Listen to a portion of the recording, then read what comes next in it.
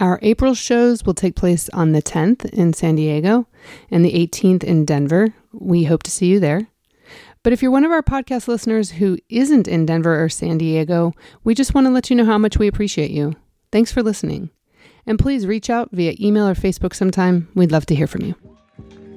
Next storyteller. All right, next storyteller. Next storyteller. Our next storyteller. Welcome to the Narrators Podcast. This podcast collects stories that were told at the Narrators, a monthly storytelling event that features people telling true stories based on a theme.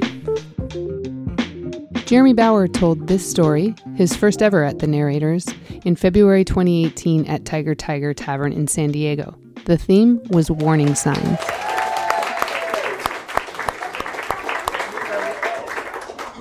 All right, so it was a cold morning. I remember that.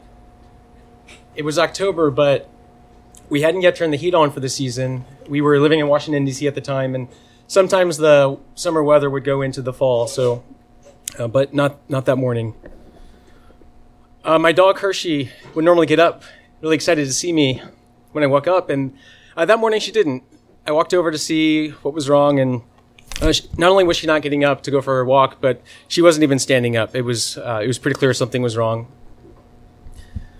Hershey was my Peace Corps dog.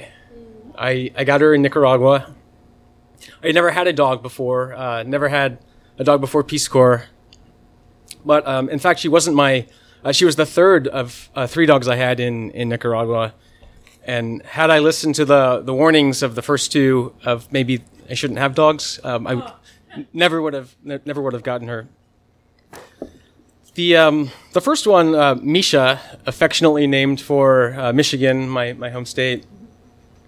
After our 3 months of Peace Corps training, there were a few of us that were really interested in getting dogs. We thought it'd be good to get through our service, someone to keep us company. And one of them was really interested in having a boxer in particular. I was open to that. I wasn't married to having a boxer, but I thought, oh, why not? So towards the end of our training, when a local breeder had a litter of boxers available, one of them let us all know, and we all went for it.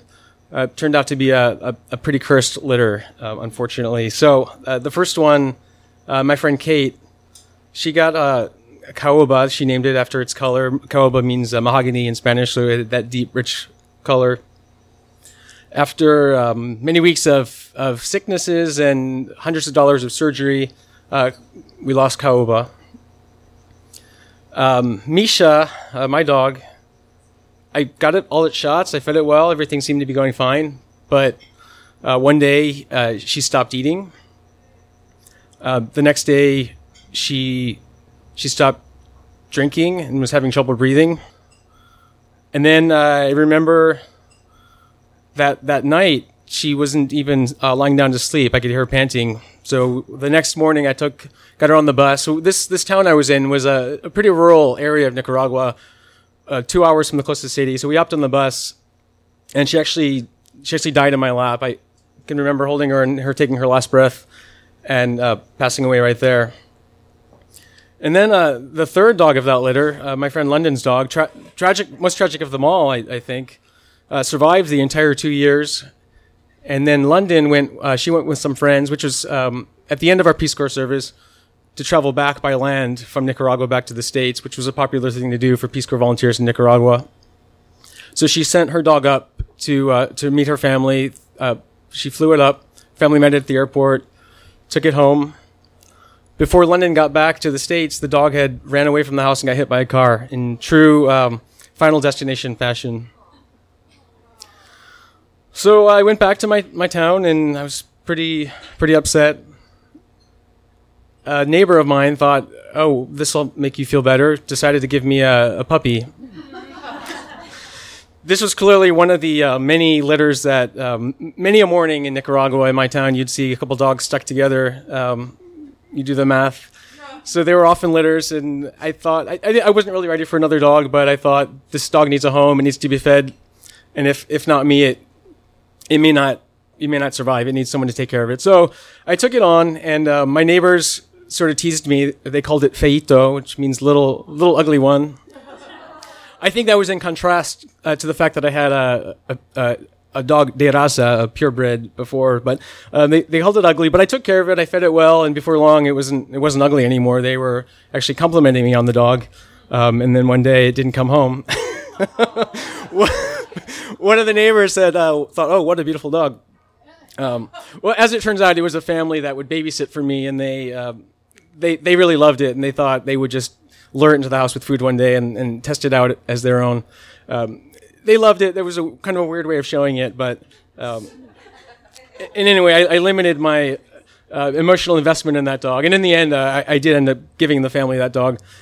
But before that, my best Nicaraguan friend during my service, he had a really good-looking dog. It was, I think, part pit bull, part mutt. And we always joked that if that dog ever had puppies, he would give me one, mostly in jest. But then one day it did get pregnant. And before long, one day he knocked on my door and had a little bundle of joy in his hands, about the size of a grapefruit. Much smaller than we get puppies in the States, because there are laws here that you can't adopt a puppy before, I think, 8 weeks or so. Anyway, he was worried about his dog, which through all the nursing was getting really thin, so he wanted to give away the puppies as soon as possible. So I took Misha. I took some photos. I have one of her in my boot. She was so small. Although she was so small, I actually lost her that first night. She escaped through the front gate. But I found her later that night. She was just hidden in a bush, whimpering, and I didn't really let her out of my sight for the next couple of weeks till she was old enough to take care of herself a little bit better. I fed her well, got her shots. She did get sick a couple times, but I was not going to lose another one.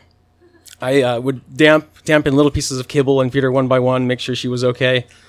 As she got older, we would go hiking. One time during the rainy season, the river in the town where we would bathe, she did get carried away by a strong current, but out of the line of sight. But she found her way back to home.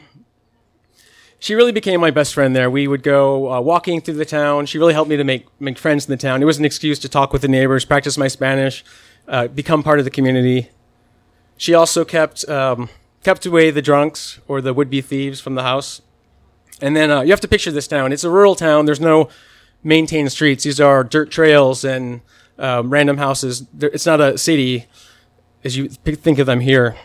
So she would keep the chickens and pigs away from my house. She would kill the rats.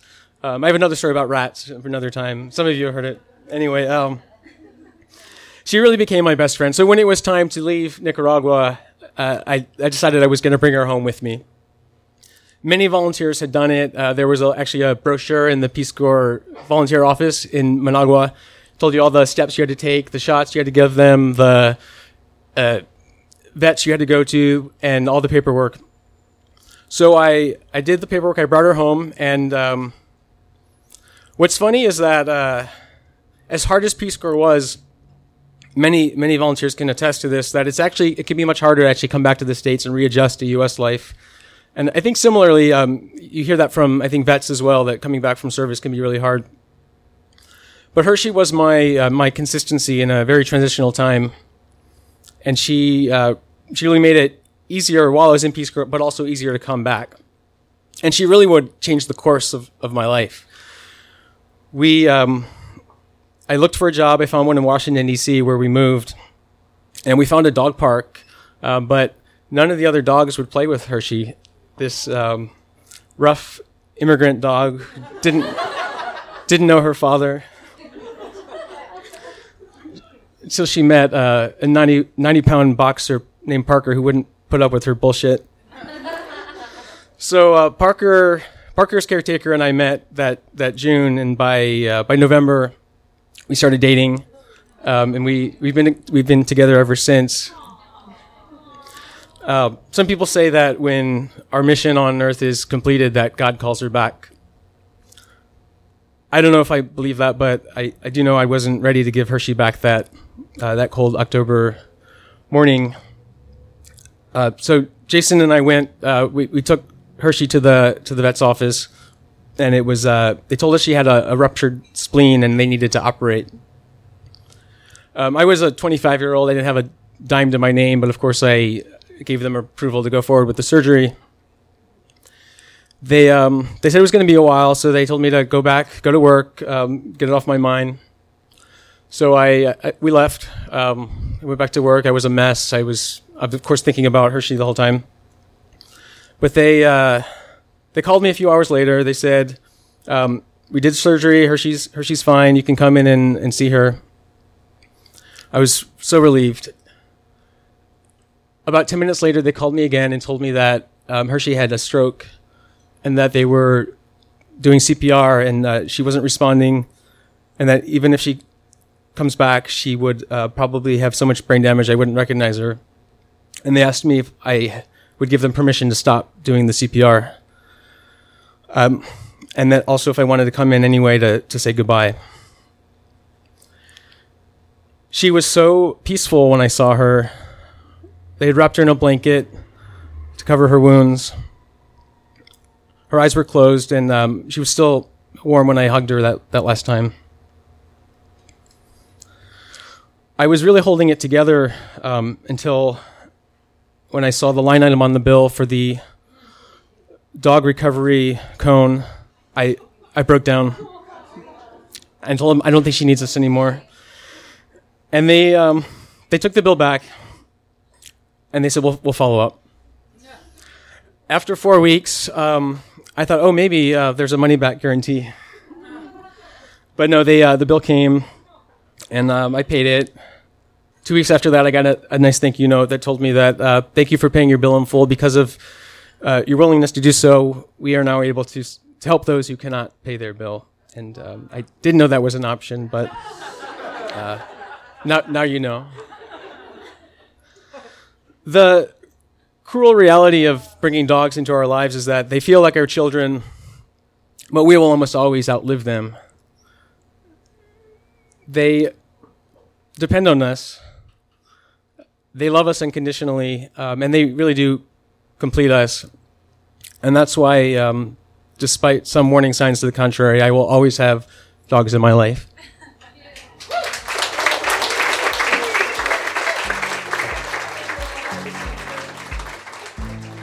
Bauer, first time on the narrator's stage. Let's give him another round of applause.